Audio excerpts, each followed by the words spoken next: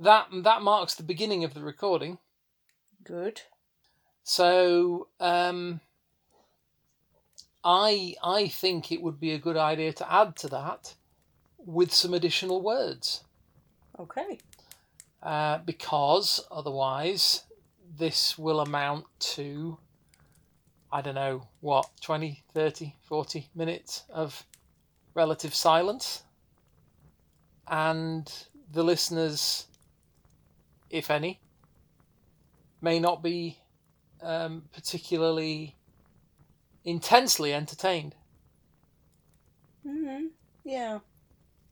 And we would like You could be right. Yeah, we would like them to be at least a little bit entertained. Yeah. In the hope that maybe they'll come back, next time and see us again. Oh, yeah. That'd be nice. Good. So here we are. So I've done the fire poking. Yeah. And stuff. Yeah, we've got a nice good blaze up. Good. On the virtual campfire. We've got coffees all around. Tea if you really feel inclined. Mm-hmm. There's some bags of nice fruit infusions as well, if you'd prefer something like that. Yeah. Some cans of beer for them as are inclined to, the more ale-y kind of. Are we not doing ale? I mean, we could do ale. I'm assuming that there are going to be people that want to have a bit of a kickback and a beer. And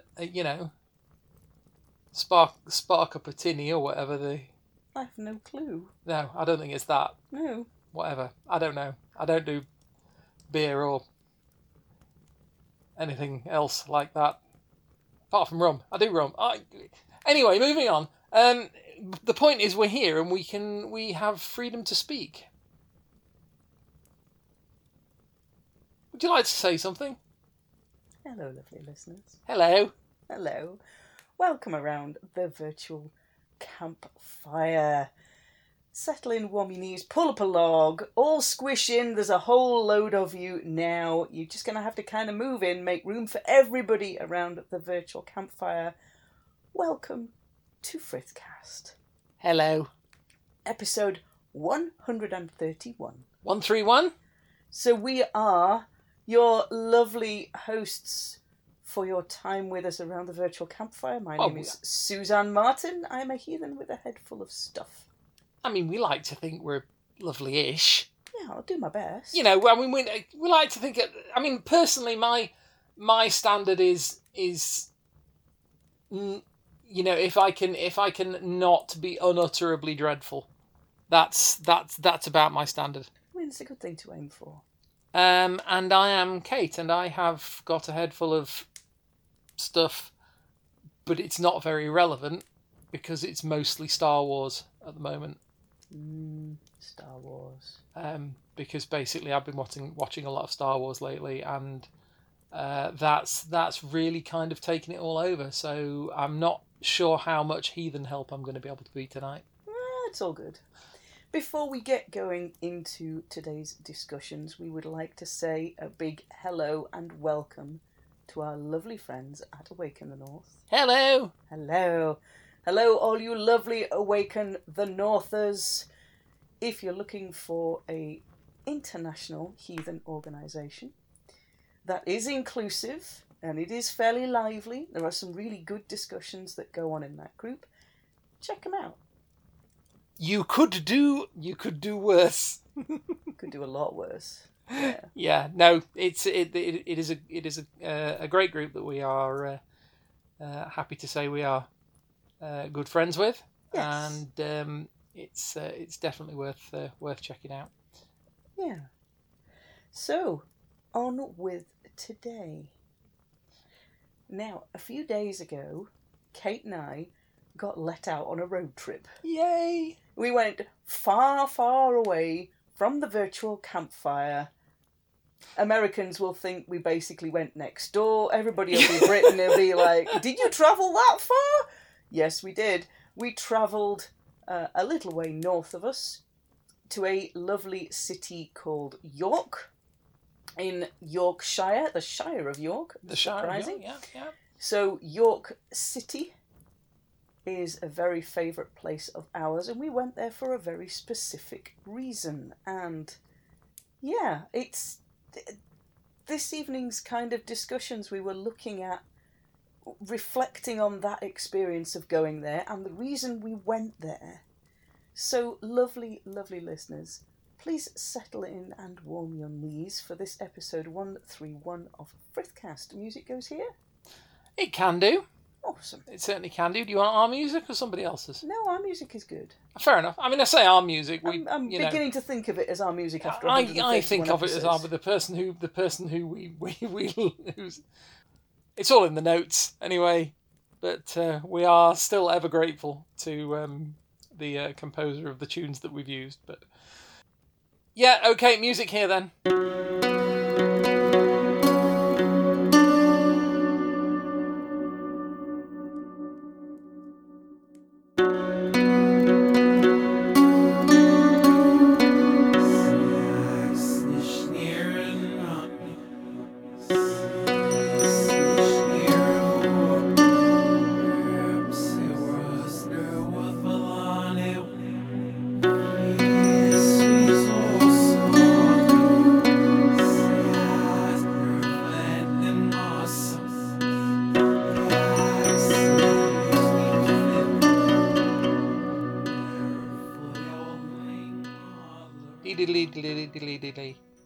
Pretty good music. Diddly. Sounded a bit more like the William Tell Overture than anything else. Diddly. So yes, music's finished now. So lovely listeners, you might think, why on earth, for all the Americans out there, why on earth did we hop next door? And for all the Britons, why did we make the mighty trek up the country? All the way to York. All the way to the city of York to spend a very hard-earned day in a city. And we went there on the weekend, which was just a few days ago. Mm-hmm. We went there to attend the Jorvik Viking Festival, which is pretty much been on every year for way back before I started attending and you started attending. It's been quite a lot of years. You and I have been going a decade to the festival pretty much every year. Yeah. And I went for a good few years before you and I started going together. Yeah. So the Jorvik Viking Festival is the city of York has a very big historical past, and in 1984, I think, were the excavations inside the city. They were about to create a new building of some kind, and because it's in an urban environment, it has to run past the archaeologists first. Yep. Good job it did, because they found, when they dug, they found the most amazing Viking remains. And what they ended up doing with that site and those remains was building a visitor centre over the top of it. Mm-hmm. A tourist attraction by name of the Jorvik Viking Centre. That's Jorvik. Yep, Jorvik. So that became a huge central part of the city of York's identity. Yep. And what they found on that excavation were the remains of dwellings with a little narrow strip garden at the back, remains of cottage industries, huge amounts of remains of trade, and elsewhere in the city they started picking up other Viking artefacts as well, including the Coppergate helmet. Yeah. And other bits and pieces in digs at the comparable level. So York, at that time in the early Middle Ages, is a pretty much thriving trade town. I mean, to be honest, it has a pretty, like you say, it has a pretty extensive history. When I say, I mean, obviously, you look at it from a certain point of view. Sorry, too much Star Wars. You look at it from a certain point of view. Obviously, you would argue that everywhere has the same amount of history, but I mean, in terms of continuous usage as a as a settlement, as a trade an settlement, and so forth. urban site. But it certainly has become very, very deeply connected to the Vikings, the Norse Danish activities here in the north of England. Yes. And so on. So I guess springing out of that archaeology and the fact that they're building this, that they were building the huge big visitors attraction that is now the Jorvik Viking Centre, which has the excavation floor. As you go down into the building, you then go downstairs onto the excavation surface and you can see it. They've actually put a glass perspex floor over the top of it and you can go and walk over the top of it, which is just amazing. It's rather fabulous. What happened to the building that they wanted to build originally? They then decided not to. I bet somebody was miffed. Somebody might have been very miffed in a way, but other people were very, very happy. So out of this, the city started holding a Jorvik Viking festival, which as far back as I know was in the half-term of February, and included an awful lot of reenactors coming in, traders and replica makers bringing goods in to sell. Yeah. So York became a Viking trading town once again. Yeah. And from that they added to it. In the very early days they had dragon boat races up the Ouse. They don't have them anymore, but I can remember seeing them way back when in the day. For those not familiar, the Ouse, O-U-S-E, is one of the two rivers it's based on. One of the two rivers that flow through York. Yes. Yeah. Ideal defensive place where two rivers meet up. Yeah. So the heart of the city is in between the two, and then they put walls around the rest so that you really could not get out this place. It was very easily defensible and easily to trade with because you had the two rivers bringing in riverine trade. Yeah. And coastal trade as well. It's not that far away from coming in from the coast. The rivers gave you good access, and this is why it's been such a significant city for so long. York is most famous as Jorvik. Yes. Which is what the Danes, the Norse called it. It's also been Jorvik. Yeah. So, which was the Anglo-Saxon. Yes. Do we say Anglo? We don't say Anglo-Saxon anymore, do we? Well, early medieval English. Anglic? I don't know. Yeah. Whatever. Anyway, those people who were around the time after the Romans left. And just before the Vikings started coming in. And just before the Vikings arrived and took over the sort of northeast of England. They called it Efferwick. Prior to them, it was still a fairly significant town for the Romans and the Romano-British when it was called Eboracum. Whole big fort thing going on. Yeah. And there is still, to this day, within the sort of city centre, in the archaeological preserved areas of the city centre, there is a Roman fort there. Yes, the Roman you can still see parts of the Roman walls. Yeah. Lendal Tower is partly Roman. There's a piece under the Roman bath pubs which has got the Roman bathhouse in the cellar. You can see the walls in other places as well, the Roman walls, and the fort was now under the Roman pub. Yeah, above the top. Roman pub over the top. It's not a Roman pub. No, and the York Minster sits on the site of the Roman fort. That's right. The Principium. The Minster is a very large, very large cathedral. Hugely large cathedral. It is utterly magnificent. Yes. Now, I mean, there are going to be people sort of dotted around Europe and places looking at you, Colin.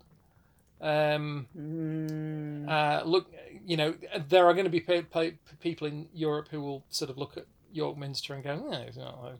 But I sort of stand next to that and it just takes my breath away. It's an absolutely stunning structure. And that, as you say, used to be that's on what was originally the site of the administrative centre of the Roman fort, on the Praetorium. Principium. And one of the pillars from that is now outside the Minster. And there's a whole lot of pillar bases still in the Undercroft. Yes.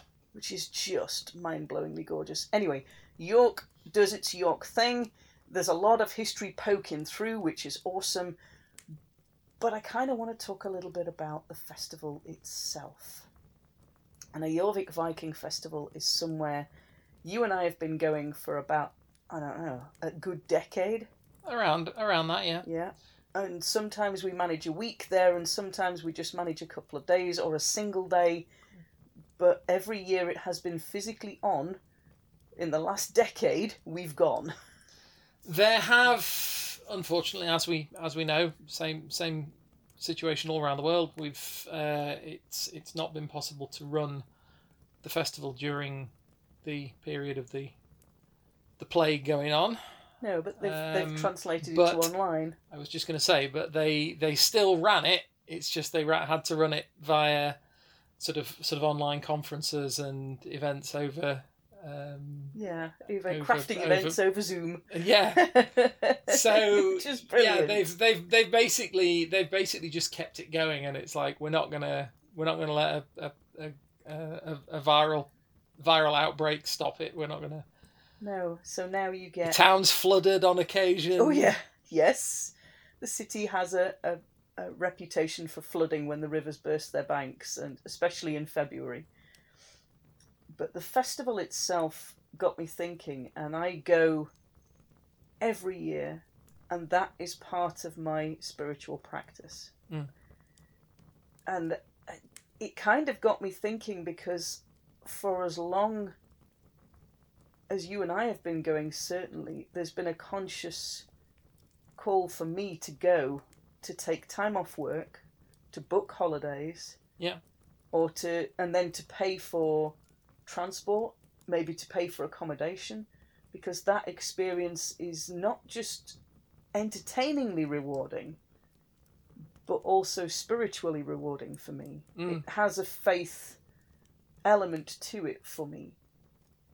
And so maybe that's kind of the wider question I want to look at, is going to ritual, meeting up with members of my kindred, meeting up with other heathens.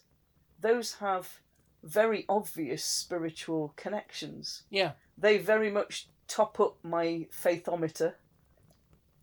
And over the last couple of years, they've been quite thin on the ground. Understandably so, but thin on the ground. Yeah.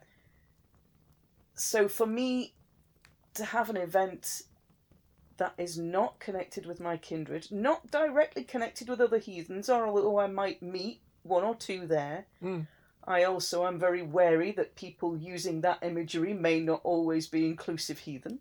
Yeah. And that they can also choose to attend that festival. Yeah. And I may see them while I'm there and then think, oh, no, let me go the other way. You may. And it's also significant that it isn't a heathen festival. No. So it's a tourist attraction. It's a tourist attraction. You're going to get tourists who go along because it's fun. Yeah. You're going to get academics who go along because, or history buffs, people who are interested in that period or whatever, who will go along because there are workshops, there are presentations, lectures, and things that you can go to and learn stuff. Yeah. There are reenactors who will go, who possibly choose that particular period to reenact because they're interested in it. Yeah. But might not have an interest beyond the act of reenactment, if you know what I mean. Yeah, the historical. Yeah, so it doesn't necessarily have a sort of spiritual element to it, or even particularly an especially deep academic element. It's although a lot of them will know a great deal about the period, but so you're not necessarily going to... Not everybody you see who's, for example, wearing a Mjolnir or is wearing, inverted commas, Viking clothing. Yeah. Is necessarily going to be a heathen. No. In themselves. So I have to be fairly careful with some of those opening conversations. A little bit, not necessarily wary, but a little bit delicate with where we kind of feel each other out and go, right, why are you here? Oh, well, I'm here for this. Oh, okay, that's great. Move on. Yeah. You might also get families attending just for the entertainment factor. Yeah. So you have events especially for children. Mm-hmm. So you have children's crafting events and children's story time events. Yeah. And you have storytellers and you have things like the World's Strongest Viking competition, which is on every year. Yes. You have the Best Beard competition. The Best Beard is brilliant. The Best Beard has men's, women's and children's categories. And if you can't grow your own, it's entirely acceptable to make one. So that's you can just fun. Just knit one out of wool and decorate it with things. Yeah, so you see people wearing those and wandering around. You're like, result. So people go to that festival for very many reasons, but for me, attending the Jorvik Viking Festival, whether it's for a week, which is awesome by the way, whether it's for a week or whether it's for a single day, that kind of is not necessarily a renewal of faith, but a refilling of I don't know, a faithometer, I guess. Yeah. It feels like almost a pilgrimage to be in that place every year. It refreshes that sort of connection, I guess. It does. And it's something that I've sort of been reflecting on. It's somewhere that I will go and feel more focused.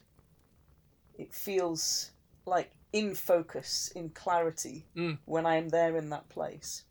Even with thousands of people that I probably know are not heathen, it feels like a very deeply spiritual place for me. And to be able to experience that got me thinking, and it got me thinking, faith for me is not dogmatic. Okay. It's more experiential. And it's not just... We don't have temples that open at particular times and have religious services. No. We don't have a requirement to do prayer at certain times in a day for so many times in a day. We don't have specific times that all heathens in an area will gather in a particular place. What we have instead is an understanding that, we can't tell you how to heathen, and nobody else can tell me how to heathen either. No. So it got me thinking about how we experience heathenry. And given the fact that we don't have those temple spaces, we don't have that requirement to gather on a particular day at a particular time, or that there is a particular day and time where a sacred space is open to us. Yeah. We might have that if we go to a heathen camp, or we go to a pagan camp and there's an advertised ritual that we can attend, but that might, apart from our own kindreds, that might be the only experience of group faith that we held. Yeah. So, for me, with it, even though the Jorvik Viking Festival is a secular festival, it isn't based around heathenry. No. It isn't. It doesn't have Sumbul, it doesn't have blood, it doesn't have anything like that. But it is still almost a very deeply spiritual experience for me to go and repeat that going. To get that sort of deepening connection, because every time I go, it reminds me of all the times that I've been in the past and what positive experiences they were. Yeah. And once my trip is over, that new positive experience joins the bank of positive experiences, and then when I go again, I get the experience of that trip plus the one before, plus all the ones before that, and it's this cumulative, deepening appreciation and focus of faith without the experience actually being faith-based. And it is and it isn't. It isn't directly faith-based. For me, it's almost indirectly faith-based. Yeah. I mean, you take out of it, as I suppose with many things, you take out of it what you bring with you into it. Obviously, we've talked before about, I have a very sort of nebulous spiritual structure, if that's even the right word. Far from having I always consider myself a religious person, but it's not a specific religious belief that I could point a finger at and say, oh, I'm one of those. I believe very much in the sort of the spirit of place and the connections between things, living things, places, what have you. And to me, that has become, either because of the way you sort of have come to see it, or because of the way other people, because of things that have happened there in the past, or a measure of both, that is a place which opens up a connection for you. So it really does. Yeah, so you go there, especially in that time, in that environment, when people are, selling their sort of replicas of Viking jewellery and Viking artifacts and all that sort of thing. Yeah, you get to go play Spot the Replica, and that is the funnest game. Yeah. Yeah. There are always, I always call it the trader's tent. There was like a big marquee, wasn't there? Yeah. But there are several sites within the town during the festival where there are what they call the 10th century traders who do. They're all independent vendors of sort of replica artifacts and all that sort of thing. Some of them do jewellery, some of them do clothing. Yeah, furs, equipment. fabrics, shoes. Yeah.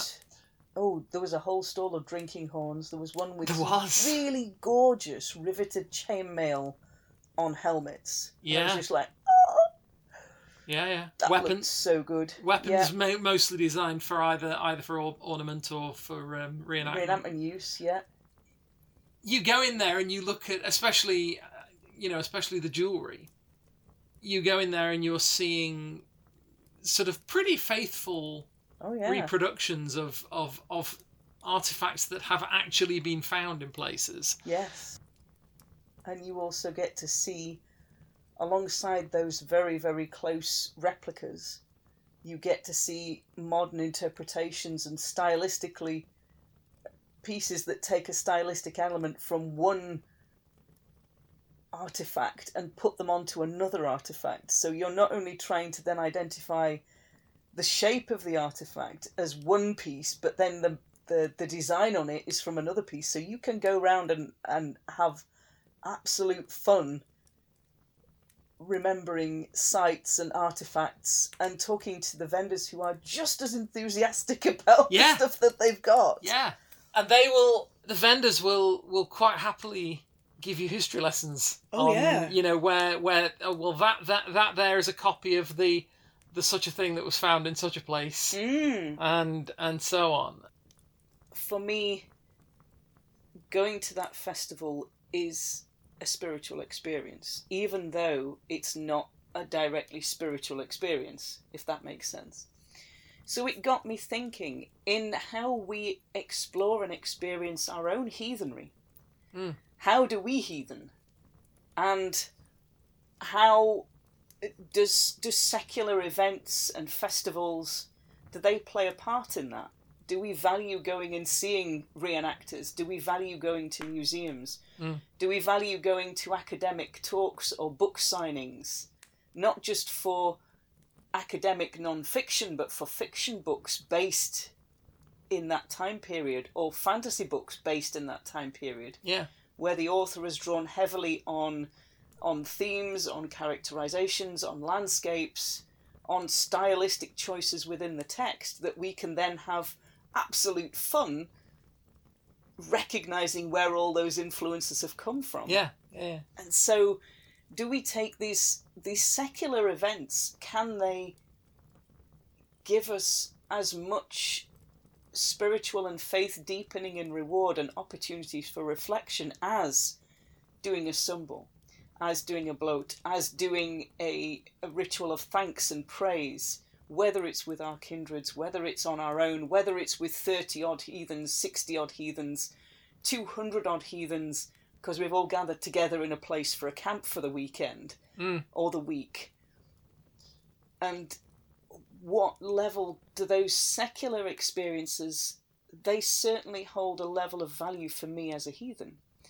And I've been to pagan ritual where I've done the ritual, but there's been no faith top-up, if you like. There's been no deepening of my own faith inside that space. It's been a very peaceful experience and a very enjoyable experience, but it doesn't advance my faith. It doesn't add to my appreciation and understanding. Yeah. But I go to a secular event like the Jorvik Viking Festival, and I go back year on year on year because it's this annual pilgrimage that I look forward to doing. Yeah. And gain so much out of. And when I go, I might go and listen to academics. I might sit and talk with them if I'm feeling brave enough. Yeah. I might go to book launches and book signings for fiction books and, go and have a chat to the authors afterwards, again, if I'm feeling brave enough. You see, there you said, summarising, simplifying what you said, can this secular event enhance my practice, my heathenry, does it add to that? To which, at the risk of sounding rather not confrontational, not exactly assertive. How are we going with assertive is good. At the risk of sounding a little over assertive, you see, I would reply to that with, well, can it? Yes. Spoiler alert. TLDR, yes. And there... Thank you very much, lovely listeners. We'll talk to you next time. But that's the thing. It's, I mean, we say, every time we say, we can't tell you how to heathen. And you said yourself at the beginning of this one, nobody else can tell you how to heathen. No. And this is the point. It's you... This is a connection that you need to establish and maintain for yourself. Yes. With the, for want of a better word, the divinity that you perceive. Yes. Or the as you might view it, the spiritual realm or what have you, that as you perceive it. And the only person who can judge whether that is effective or not is you. Yes.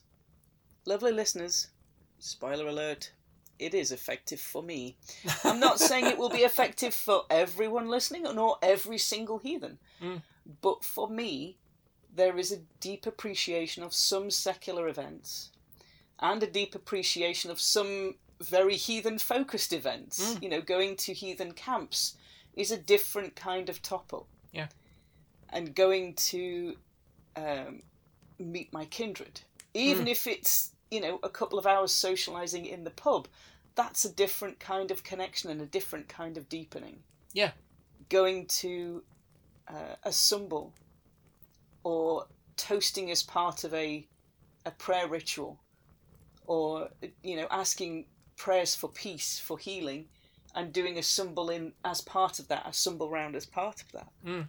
Doing a blot, whether it's a big kind of formal, all bells and whistles, posh clothing, have a bath beforehand, getting, you do all the preparation and that deepens that experience because you're focusing on where you're going to be. Yeah. Or whether it's just sitting on a step with an extra mug of coffee and going, right, I'm having 5 minutes. We're just going to sit together. I'm not going to say anything, but I brought you a coffee. Yeah. Even those small rituals, they help contribute to that connection, even if they are secular, even if they're solo, if they're with a group. So I was thinking on the nature of ritual and the nature of my heathenry, how it works for me. And how it works for me is I will keep going back to the Jorvik Viking Festival year on, year out. But alongside that, there are, chats and meetings with kindred. There are blots, there are sunbells, there are heathen camps if I can get them. Yeah. If I can find them and everybody on that field is a heathen, that is a complete relief because I don't have to sit there and explain myself. I can talk in the faith shorthand because I know pretty much everybody on that field will know what I'm saying. Yeah. And I can make jokes because jokes are based on shared understanding. And if I go onto a field of pagans, I might have to backtrack and start with Heathenry 101, which kind of spoils the punchline. You can't get your punchline in if nobody understands and looks at you and goes, but why is that funny? And you're like, right, okay, so I've got to tell you about this. Yeah. And that's why this is funny.